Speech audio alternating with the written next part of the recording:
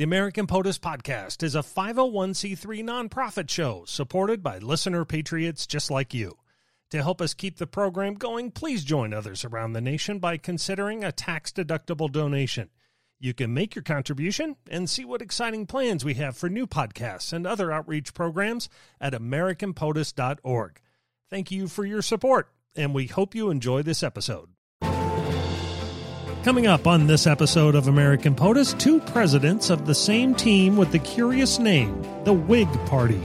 For this brief moment of the mid-1800s, it was the powerful and divisive home for Zachary Taylor and his VP Millard Fillmore. But just as soon as this party came to power, they disappeared due to infighting, regional division, and the impending Civil War. Old rough and ready Zachary Taylor, his successor Millard Fillmore, and the Whig Party. They're next on American POTUS. I'm Scott Brunn. With the help of presidential scholar Alan Lowe, we're opening the book on the men who have held our nation's highest office. In each episode, we'll tap into our nationwide cabinet of historians, authors, experts, and others to reveal the most compelling moments from these extraordinary patriots.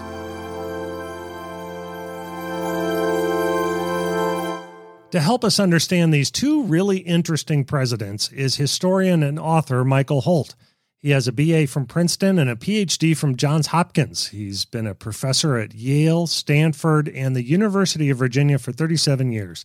He's put together 9 terrific books on politics in the 19th century, which is exactly what we want to focus on today. Michael, you're obviously the man who knows this crazy political time. Thanks for joining us here on American POTUS. Well, I'm pleased to be here. Michael, I'm a real fan of your work. Let's first talk about President Zachary Taylor. He grew up in Kentucky, entered the Army. How did he distinguish himself in the War of 1812, the Indian Wars, and how did he get the nickname Old Rough and Ready? I had to do some research on this since his military career was not of much interest to me. So I read a biography, and apparently he didn't distinguish himself at all. Not at all. Okay. In the War of 18, no combat in the War of 1812. Very little combat in Indian wars, except for one battle against Seminole Indians called the Battle of Lake Okeechobee in Florida. Mm-hmm. But he got the nickname Rough and Ready from the Army, his soldiers in Florida, because he slept on the ground when they had to sleep on the ground. He ate what they ate. He was just one of the guys. I see. So maybe no great accomplishments before the Mexican War, but certainly during the Mexican-American War, he distinguished himself with victories at places like Buena Vista and Palo Alto. What was behind his success then as a military leader? Well, again, I'm relying on a biography by a guy named Jack Bauer for this, who said that he had very good regimental commanders and brigade leaders, and in all of those battles, the American artillery was far superior to the Mexican artillery, but Bauer doesn't give Taylor personal credit for any of his victories, but certainly Buena Vista made him an instant presidential candidate, or because it occurred on Washington's birthday. The battle occurred on February 22nd and 23rd, and people glommed onto that once the news reached the East Coast, and it took a couple of months for that to happen. I was always amazed after those successes that Polk kind of displaced Taylor as the leader and sent Winfield Scott. Was it because of that political jealousy? Well, yes and no. Polk got very frustrated because both Scott and Taylor were known to be Whigs. He thought about appointing somebody like Thomas Hart Benton to get a Democrat as a general. But I'm looking at this question, and Polk went to war in order to get California. He wanted to force the Mexicans to cede California to him by treaty. And I think he must have realized that Taylor's it would have been logistically impossible for Taylor to march from northern Mexico to Mexico City. You couldn't have to supply him, so you had to have this landing on the Gulf Coast and the march to Mexico City that way. But he did want to take the wind out of Taylor's sail by not letting him get all the glory from the Mexican War. Well, if he wanted to decrease his political fortunes, that certainly wasn't the case. We know that Taylor was nominated in 1948 by the Whig Party for the presidency. What led Taylor to the Whig Party, and why did that party embrace him rather than one of their old stalwarts like Henry Clay from my home state of Kentucky? Well, Taylor was raised in Kentucky. He was born in Virginia. He was another one of those guys born in Virginia, but he was raised in Kentucky, and he got to know leaders of the Kentucky Whig Party with whom he corresponded while he was in Mexico. The most important being a guy named Crittenden, John J. Crittenden, who was a senator from a Whig senator from Kentucky during the war. As to why the party nominated him, this is a complicated story. I'll try to make it as simple as possible. The Whigs had won the off-year congressional elections of 1846 and 47 by running against Polk's record on economic issues, that he'd lowered the tariff, that he'd got Congress to pass an independent Treasury Act. The Whigs had charged that those laws would bring about a depression. The country would run out of gold, and hence there'd be no bank credit. Back up banknotes. But the Mexican War, the start of the Mexican War, coincided with two things. The Irish potato famine and the repeal of corn laws in England, which meant that there were massive exports of American grain to Britain in 46 and 47, which caused an inflow of British gold. So the Whig predictions about the economic impact of democratic policies failed. It didn't work out for a while. And then the Whigs were going to run against the war and any territorial acquisition from it. The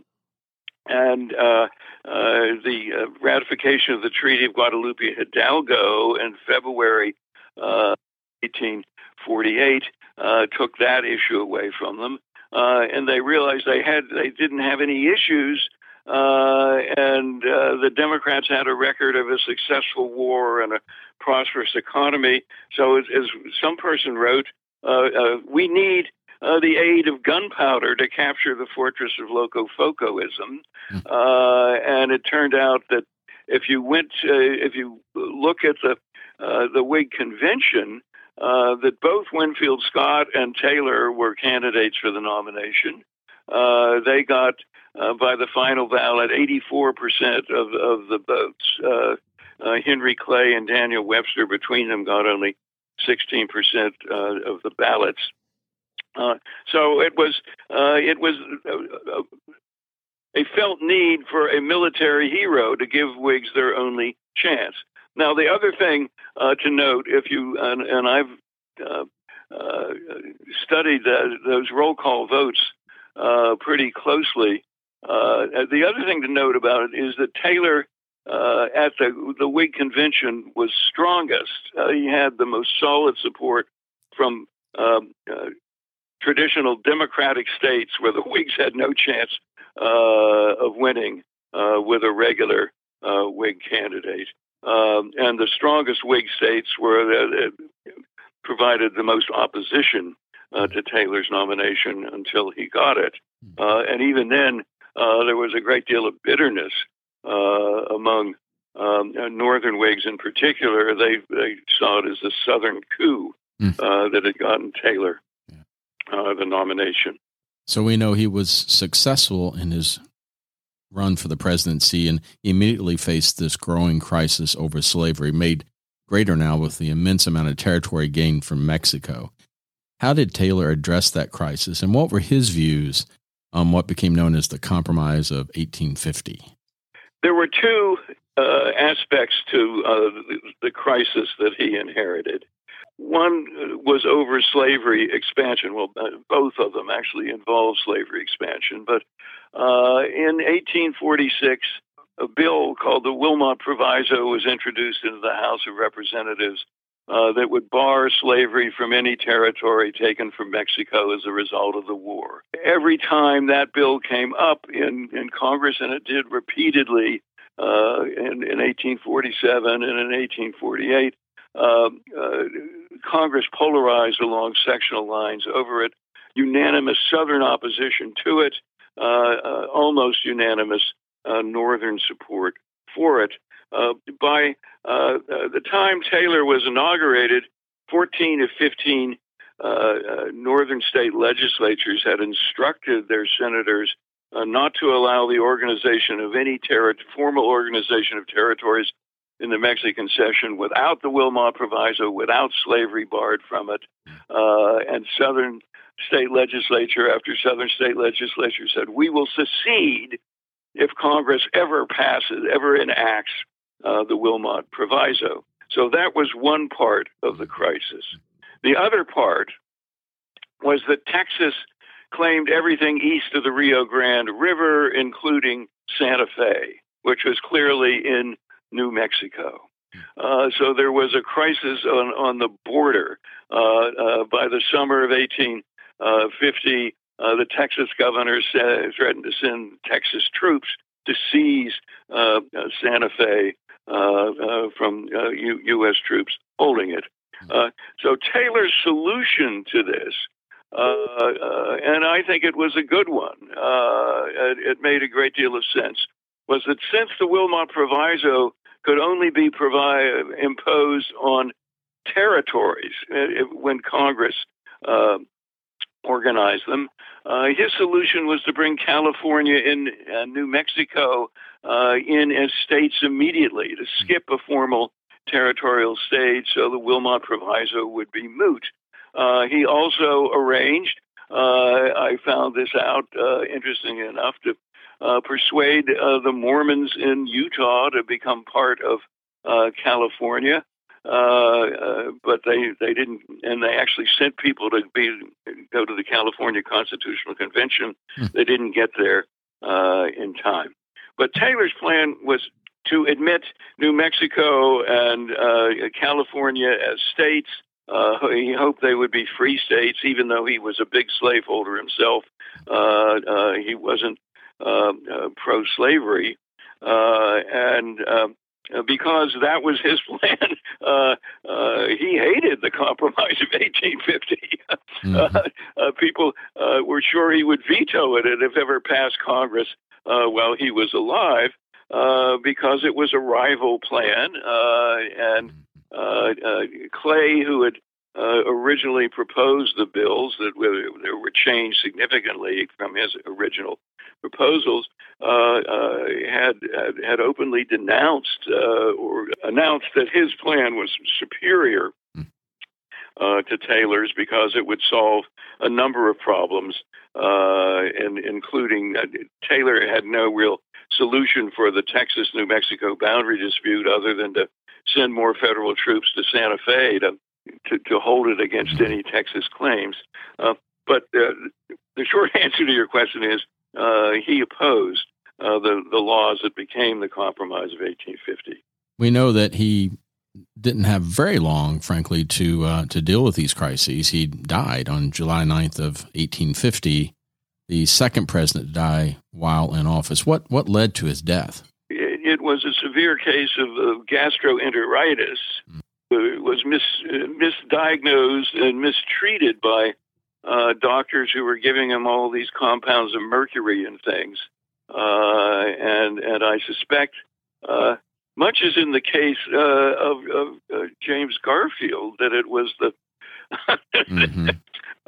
The doctors finally did him in, as they did with Garfield, by probing around for a bullet with dirty fingers in it. It wasn't poison.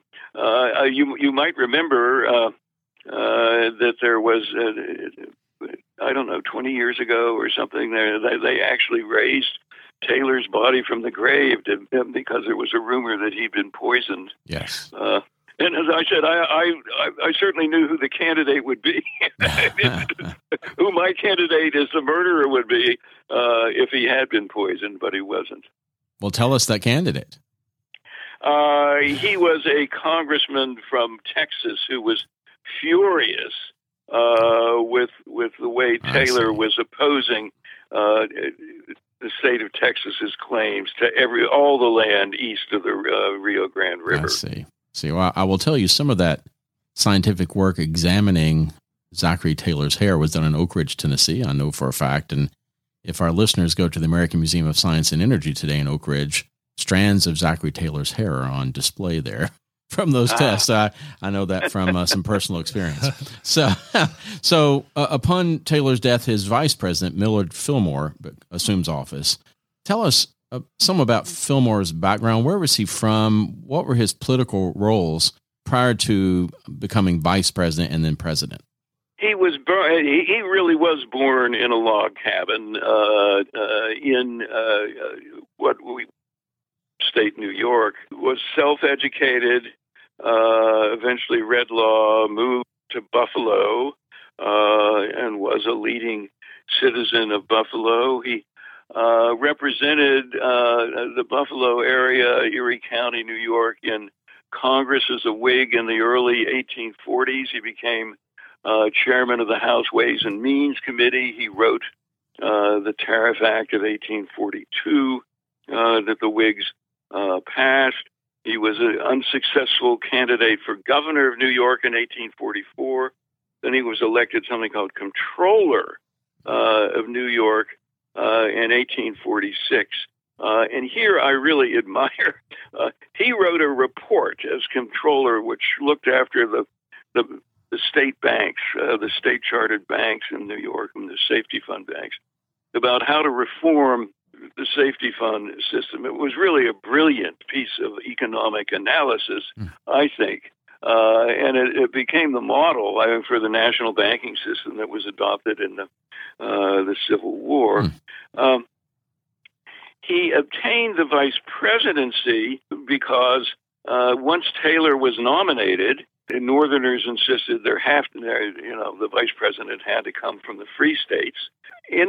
Political enemies of William Seward and Thurlow Weed, that led the rival wing of the Whig Party in New York, persuaded the convention to put Fillmore on the ticket because they feared if the vice president came from a different northern state, then that Seward, their enemy, would be put in Taylor's cabinet, and they didn't want that to happen. And instead, Seward ended up in the Senate. When Fillmore becomes president, he had been vice president during the debates in the Senate on the Compromise of 1850. When he becomes president, he signs the bills that make that compromise. What were his views on slavery, on the sectional crisis, and on that compromise? Within a week of becoming president, he found this letter that the governor of Texas, a guy named Peter H. Bell, had sent to Taylor, threatening to send Texas troops to march on Santa Fe to hold it for Texas. They claimed it, and he thought that this crisis had to be solved. The Texas-New Mexico boundary dispute about where that was. He and his Secretary of State sent messages to Congress. One saying that they would use federal troops to prevent Texas from taking over Santa Fe, but that Congress had to come up with a solution to that border dispute. And he added other disputes. These messages went to Congress on August 6th, 1850. That got the ball rolling for a a solution, readily signed the 5 bills that constituted the compromise. He wrote somebody, it was the longest session of Congress held until then, that the long agony is over. But he and Webster played a major role in strong twisting the arms of Northern Whigs in the House and the Senate to abstain on all the pro-Southern legislation rather than to vote against it so that it could pass. And he wrote at the time, I was asked to come up with a quote from Fillmore, my only object is to save the country and to save the Whig Party if possible. You see, because the Whigs were badly split over the compromise. Almost all Northern Whigs opposed it, and almost all Southern Whigs supported it. Is that why he wasn't nominated by the Whig Party for the presidency in 1852? Well, it is, because he insisted that the compromise was a finality on all questions involving slavery. Northerners didn't want to accept it. Northern Whigs had been on record for years saying, we will not allow any territories to be formally organized in the Mexican Cession unless slavery is prohibited from them. And of course, the Compromise of 1850 allowed slavery into New Mexico Territory and Utah, and said that any states formed out of them could be slave or free depending on the Constitution, and had to be admitted as slave states. So the compromise was poison to most Northern Whigs, as one of them wrote. Another one of my favorite quotes from this time: "God save us from Whig vice presidents," because they were thinking that Tyler had ruined the party. And now Fillmore. But that's the main reason. But in fact, at the convention, the Whig convention, which took something like 52 ballots, the pro-compromise forces had a majority of delegates, but they were split. Primarily, most of them favored Fillmore for the nomination, but the delegates from Massachusetts and New Hampshire insisted that Daniel Webster, the Secretary of State, get the nomination, and they refused to back Fillmore. They had the votes to nominate either one of them in 52, and they refused to do it until the end. On the same day, both Webster and Fillmore sent messages to their floor leaders to withdraw their names from nomination, and Winfield Scott got it instead. You've written a great deal on that Whig Party and its ultimate demise. What led to its demise in those immediate pre-war years? Well, let me tell you what I think is the least understood by most people today, but ultimately the most important reason, and that is that new parties could be started easily because of the ballot laws. In the 19th century, parties printed their own ballots. They didn't have to get on a state-printed ballot. They didn't have to get signatures to get started to run. So new parties arose between 1852 and 1856 that essentially sucked off the Whig voting support in both sections. One of them was a nativist, anti-Catholic, anti-immigrant, Know-Nothing party, and the other was the new Republican Party that was formed in response to the enactment of the Kansas-Nebraska Act in 1854. One of those parties, the Know-Nothing Party, nominated Fillmore in 1856 for the presidency. How did that come about? What was that party all about?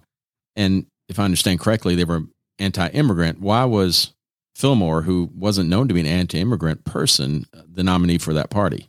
Yeah, I'm not sure that was anti-immigrant at all, but he did. The Know-Nothings, American Party, the Know-Nothings started as a secret fraternal organization where members were asked by somebody about it, they were supposed to say, "I know nothing about it," and hence the sobriquet. I think they were more vehemently anti-Catholic than they were anti-immigrant, but they did want to increase the naturalization period from immigrants from 5 to 21 years, so they couldn't vote. There were a number of things that increased hostility to Catholics and immigrants in the early 1850s. Irishmen were brought over to build railroads. The early 1850s was a period of considerable railroad building, especially in the north. Then there was a recession, a mini depression in the last 6 months of 1854 and first 6 months of 1855. Work on railroads stopped. All these Irish went into towns looking for jobs, competing with native-born workers.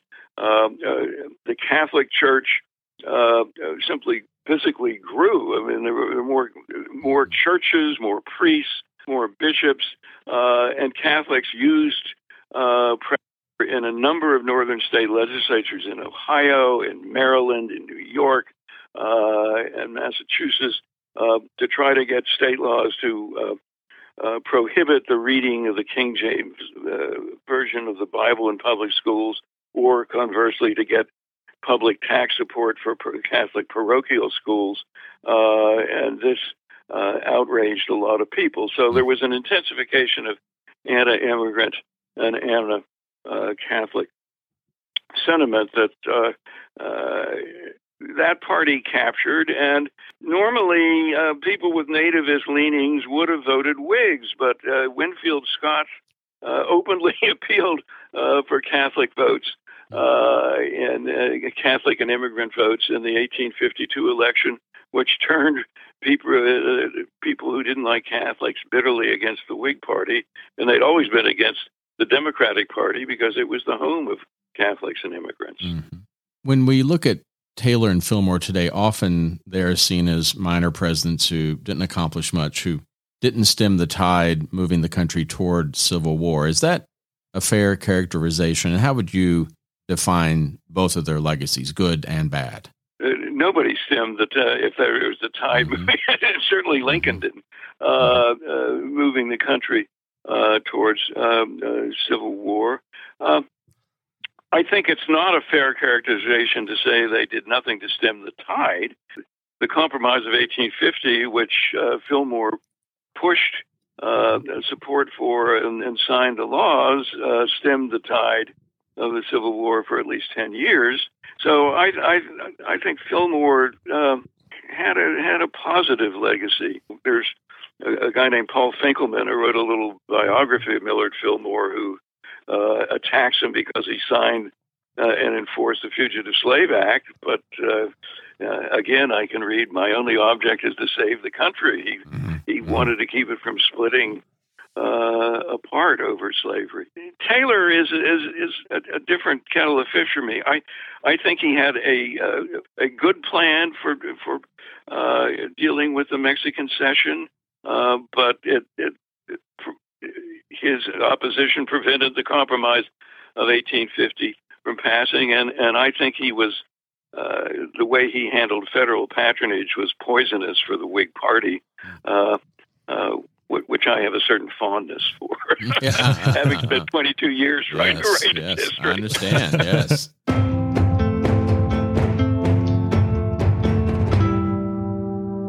Well, Michael, I have a few personal questions about POTUS number 12 and POTUS number 13. Here we go. First off, an observation. If you look at a picture of Zachary Taylor, okay, I see the actor Tommy Lee Jones, like spot on. Don't you? It's close. Yeah. It's just, I mean, he could. No, that's true. Even more so than Thaddeus Stevens. Yeah, right, right. He played in Lincoln. Yeah, he could have an accent, that Southern accent. Yeah, that's right. I've just always thought that every time I see a picture of Zachary Taylor. The next biopic Tommy Lee Jones. Zachary Taylor. Old Rough and Ready. All right. I like it.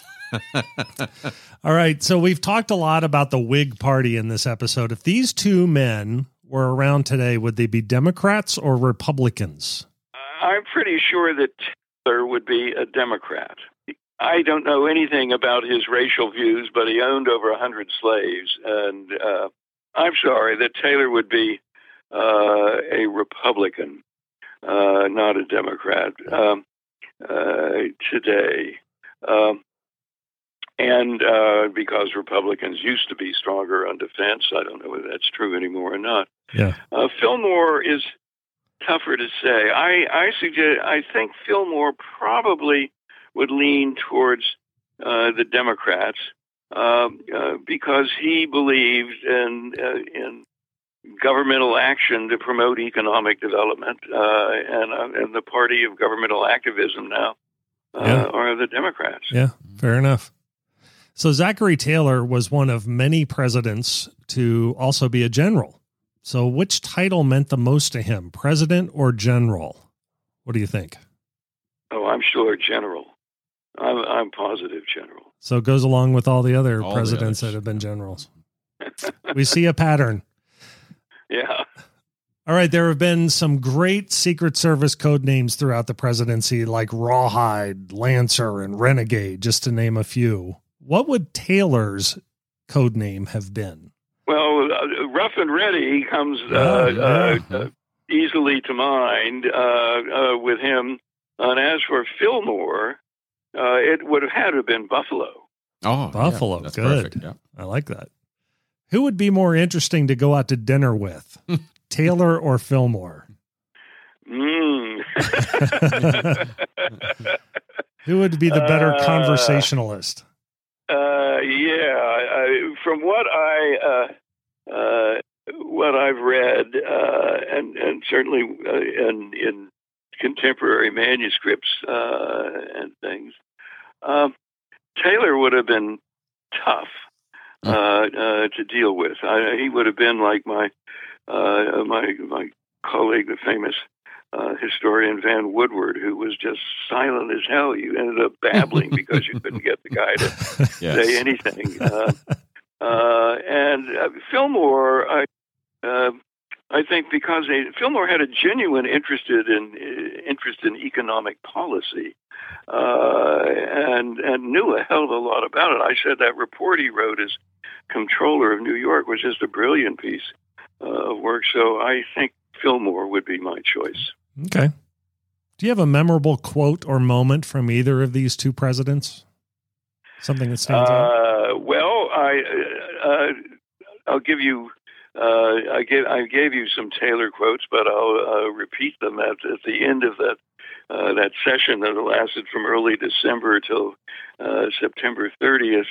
The first session of the 31st Congress. The long agony is over.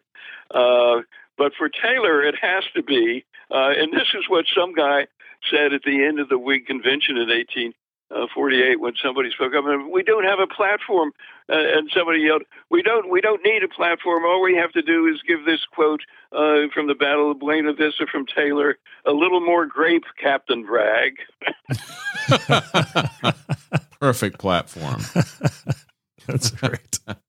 Finally, in just one or two sentences, I know this is going to be tough, but can you describe the impact these two presidents had on the country during this incredibly tense period?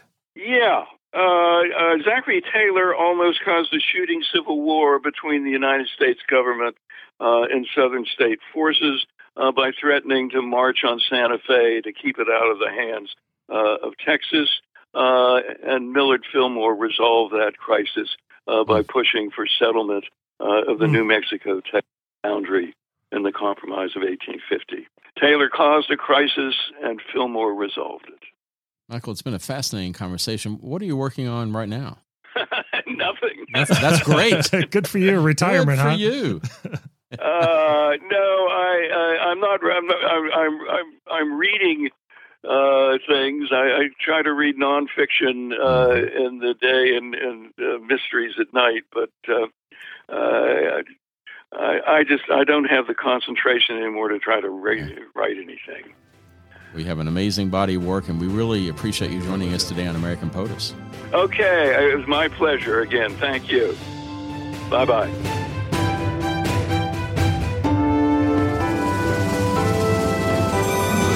Thanks for listening to this episode of the American POTUS podcast. If you have a moment, please rate and review this show on the player you're listening to right now. We appreciate every word from everyone that listens to and participates in the podcast. We'd like to thank author Michael Holt for joining us on this episode about these two presidents and the Whig Party.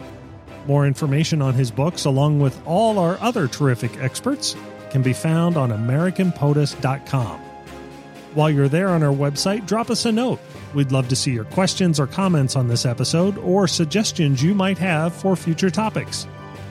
And if you haven't already, be sure to follow or like us on Facebook or Twitter, so you'll be the first to know about new episodes and announcements. Graphic design for American POTUS is by The Thought Bureau, and original music score by Jonathan Clark Music.